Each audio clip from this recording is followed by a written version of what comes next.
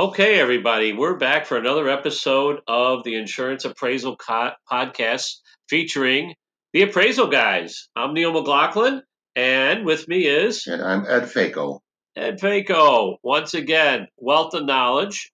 Happy that we can bring this podcast to you.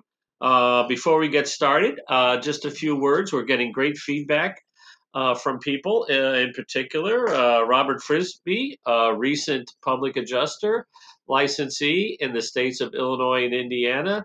Thank you for your comment, and we will get that shipped right out to you. Robert knows what we're talking about, and brings us to the next reason for the podcast. We had another person chime in. Is that correct, Ed? Yes, I spoke with a young lady who's a fellow appraiser, actually, and her name is Julie Harmon.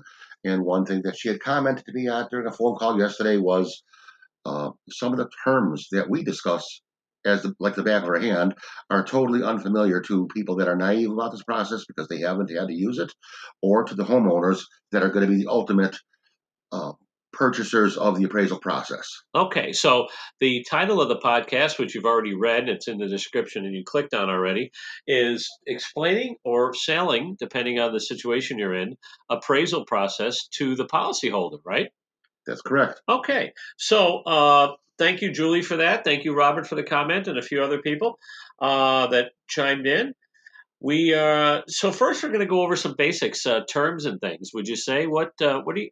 Well, before that, let's get started. How does someone get into the appraisal process in reality? We're not hypothetical. You're not reading a textbook. We're talking about in this podcast what happens in reality. These is realistic situations. What normally happens to get somebody into appraisal? Well, you have a insured policyholder. It could be a homeowner or it could be a commercial building property owner and various other types of properties. But they feel that they have a damaged claim that merits insurable covered losses that they're entitled to benefits to. The insurance carrier's adjuster or estimator that they send out comes up with a value, and that there winds up being a dispute between the total value between the two parties. Oftentimes, many property owners are not familiar with any estimating process at all. They don't know any of those terms, the stability, the exactimate, and things like that.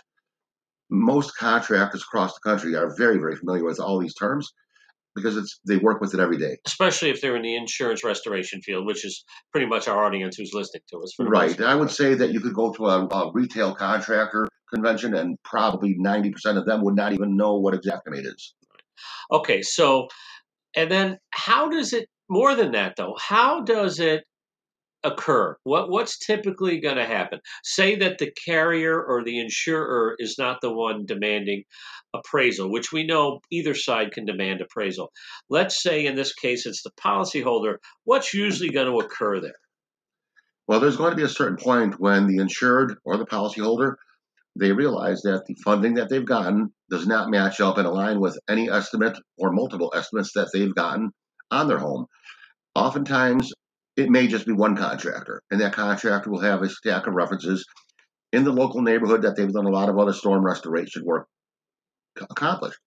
They've had a routine set practice of getting X amount of dollars for each item and task that's prescribed by the estimating software. The contractor is really going to be the one that's informing the homeowner, you didn't get enough to pay me enough. Okay, so it will be someone like our friend Robert, who recently got licensed as a public adjuster. An adjuster will bring this to the policyholder, or a contractor might suggest this to a policyholder. Would you agree with that? That's usually what happens in reality. Although the insurance adjuster may pose the option to the policyholder, I would tend to think that it's very rare that they're going to do that unless they feel like their back is being pushed against the wall.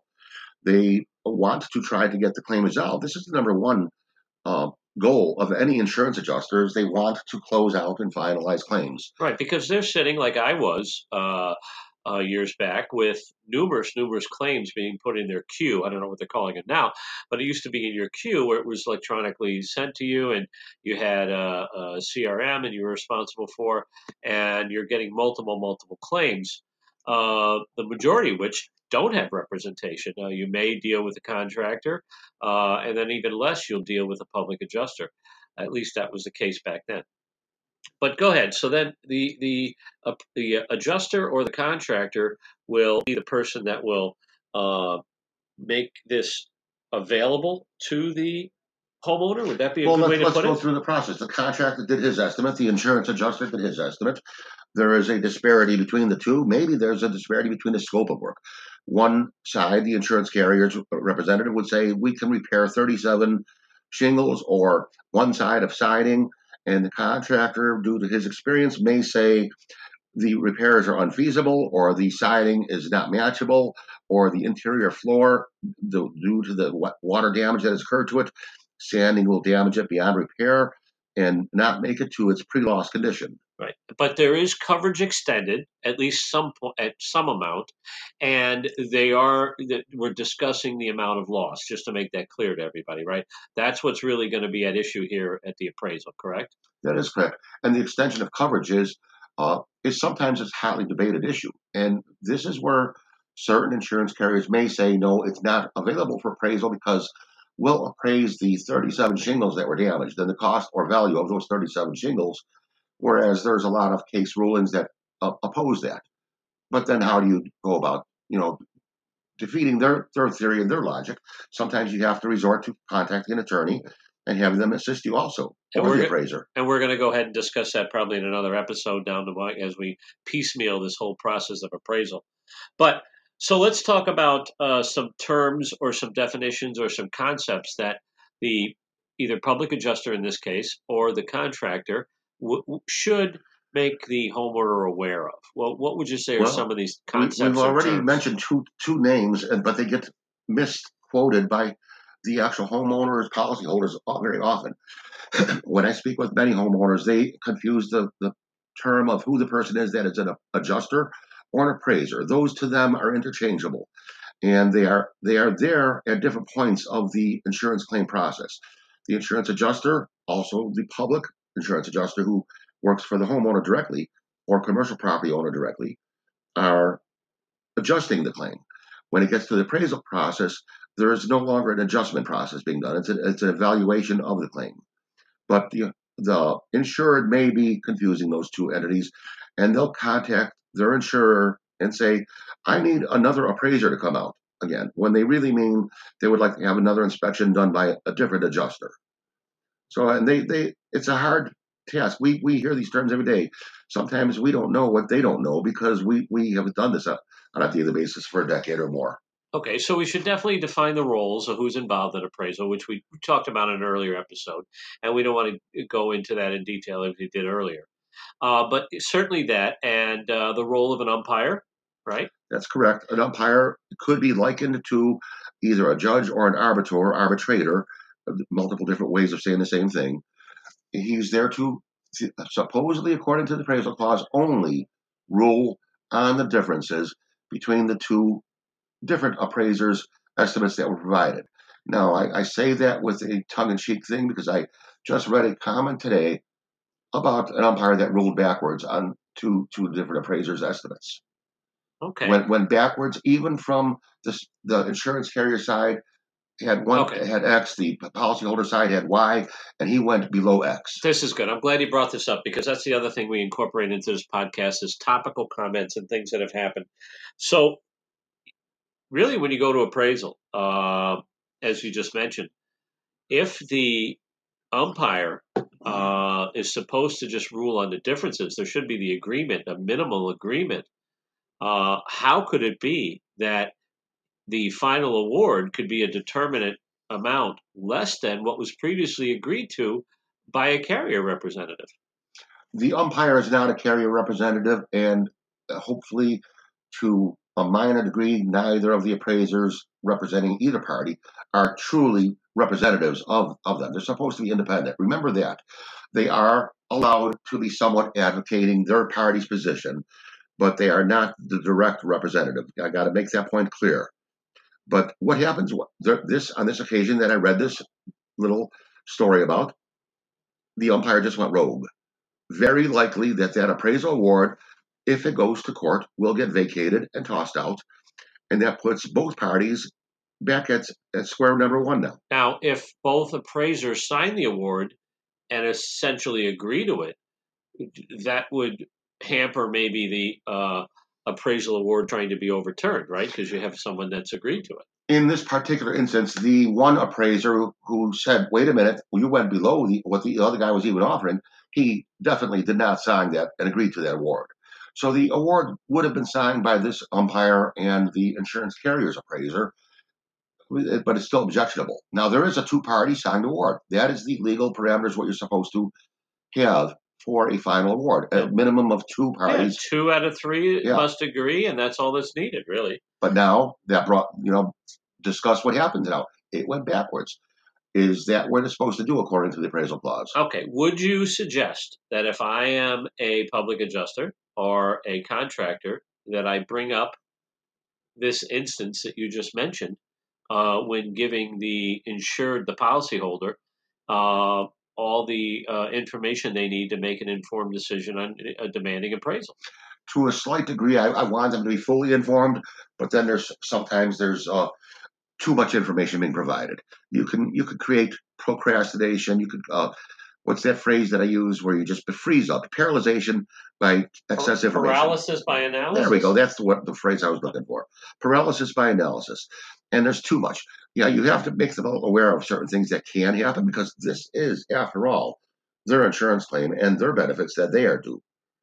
And the other thing maybe we should talk about, definitely should be brought up, is the fees involved and who pays what, correct? Right. We discussed that in the other Right. podcast a little bit, but since this is for the contractor to explain and the public adjuster to explain to typically to a homeowner, because the insurance carrier side should be well versed on this. So now they're going to explain what they are responsible for. The first fee that they're responsible for is the charge of their insurance appraiser, and that could range from low amounts in just triple digits up to, depending on the complexity of the claim and expertise. And they're going to be responsible for half the umpire fees. That is correct. All right. So it's important that, there's a term, you're dealing your insurance, as a whole is a public trust. It's important that the public have trust in this institution of insurance, and whether someone feels like they're part of the institutional hierarchy or scheme of insurance, they are involved if they're working in this field. So it's important that, and anytime you're dealing with the public, you have to deal with the highest ethical standards. Would you agree with that? That's what we're supposed to do, and that's what I try to strive for. I would think that everybody's going to say that about themselves, though. I've comments that everybody feels that they are upholding to the highest integrity and ethics that they know of. Right. And then the idea is that you want to, because it's a public trust, you really want to explain fully, thoroughly, and completely to the public, especially, I'm going to throw this in myself just for out there, for people, maybe not specifically in Florida, but in Florida in general, if you're going to be dealing with a lot of homeowners who are retired, you need to take that time and a homeowner, this insured, this customer and client of yours, like the way you'd want someone to treat your own mother, right? Would you agree with that? Yeah, when I was doing contracting, I did. I worked with elderly. I worked with them that had mental capacities have diminished a little bit, and also some challenged individuals. I personally went on my way, and I suggest to others, have them have somebody that they trust be around to assist them with that decision-making process.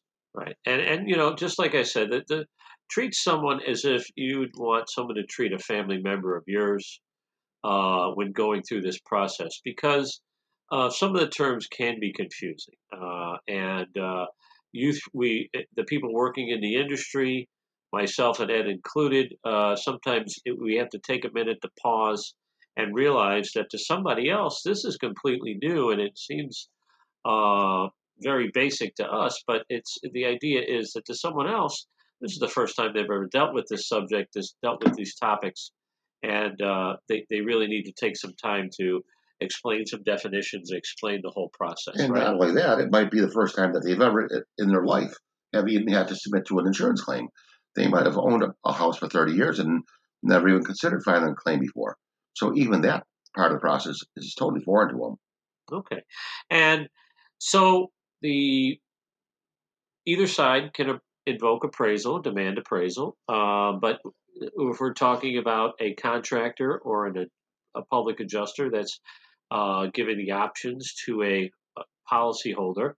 They want to go through some basic definitions.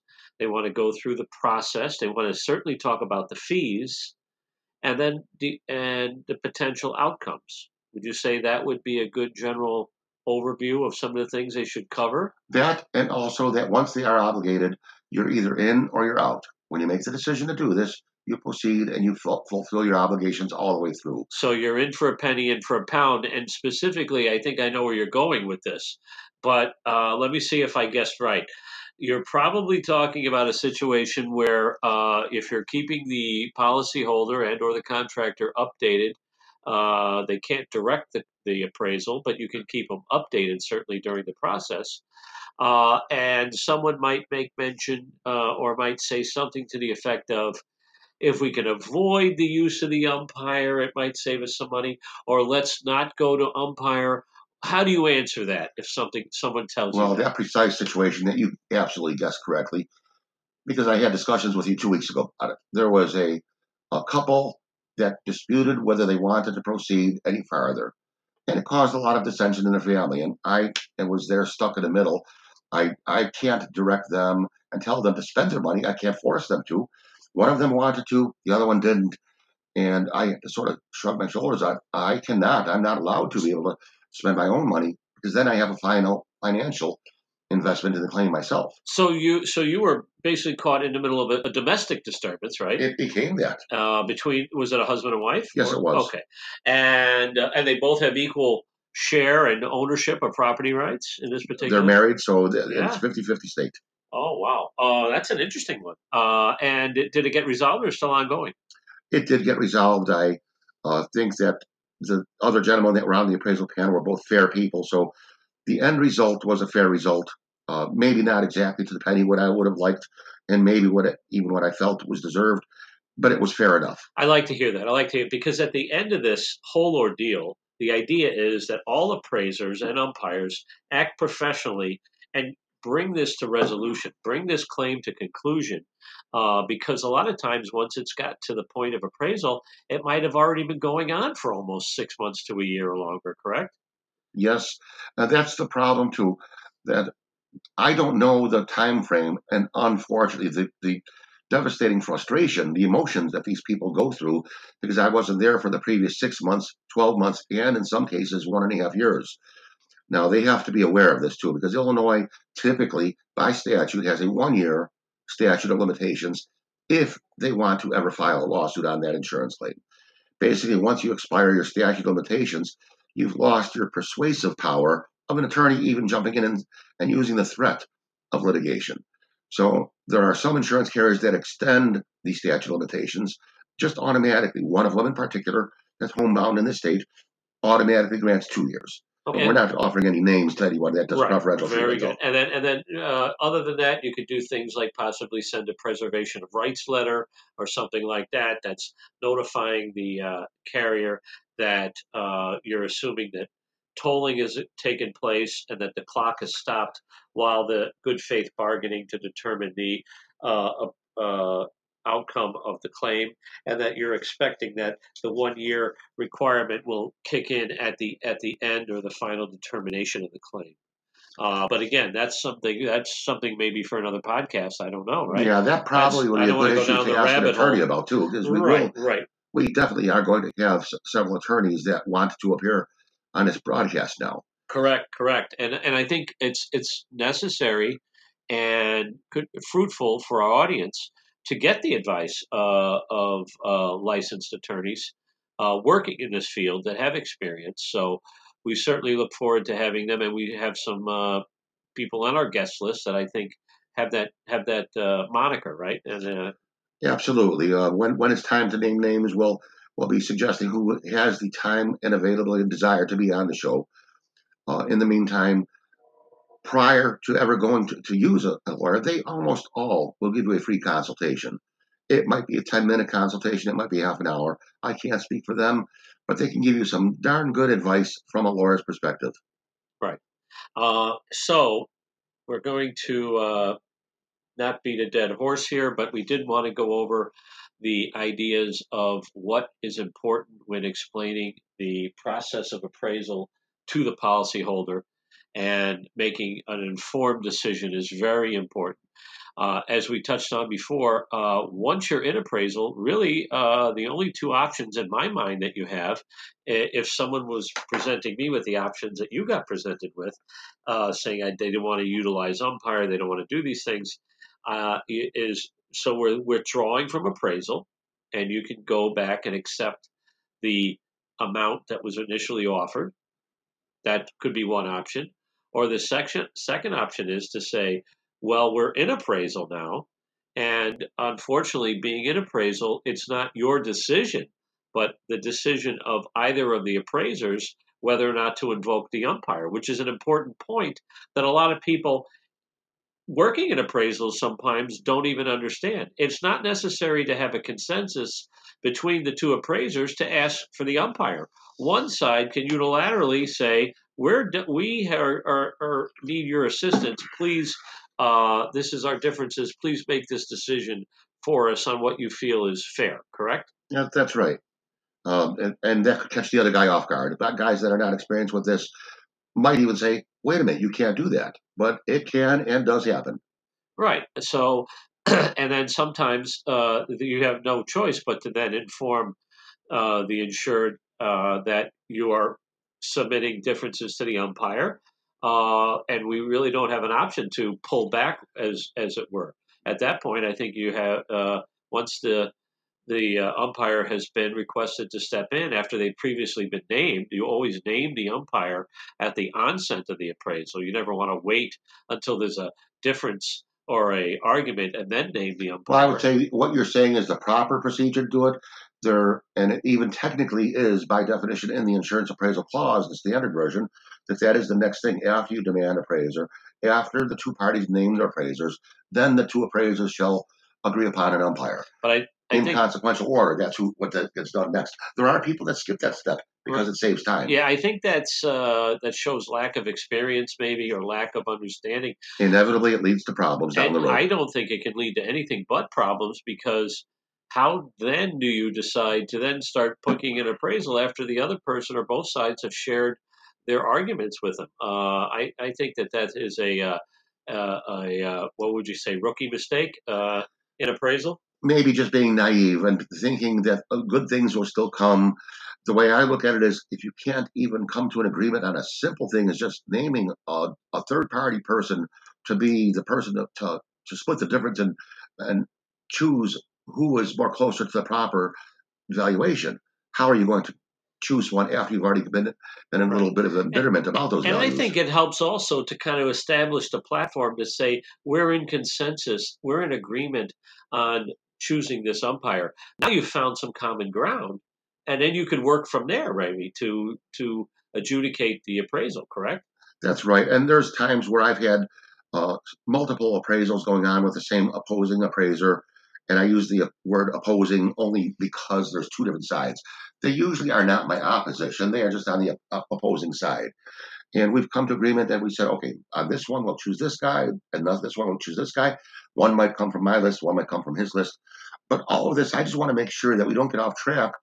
But this is intended for the contractor and public adjuster to inform their insured policyholder.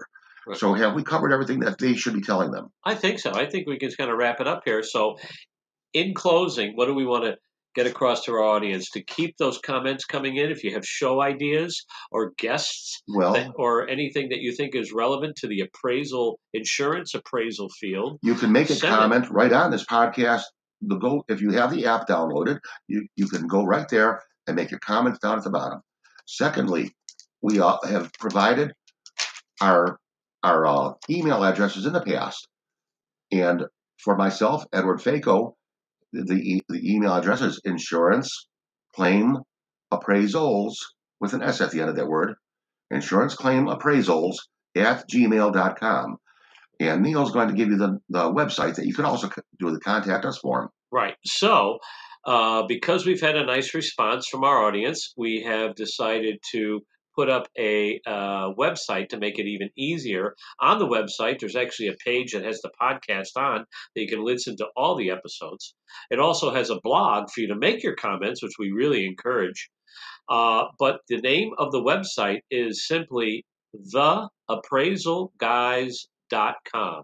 And that's TheAppraisal.com.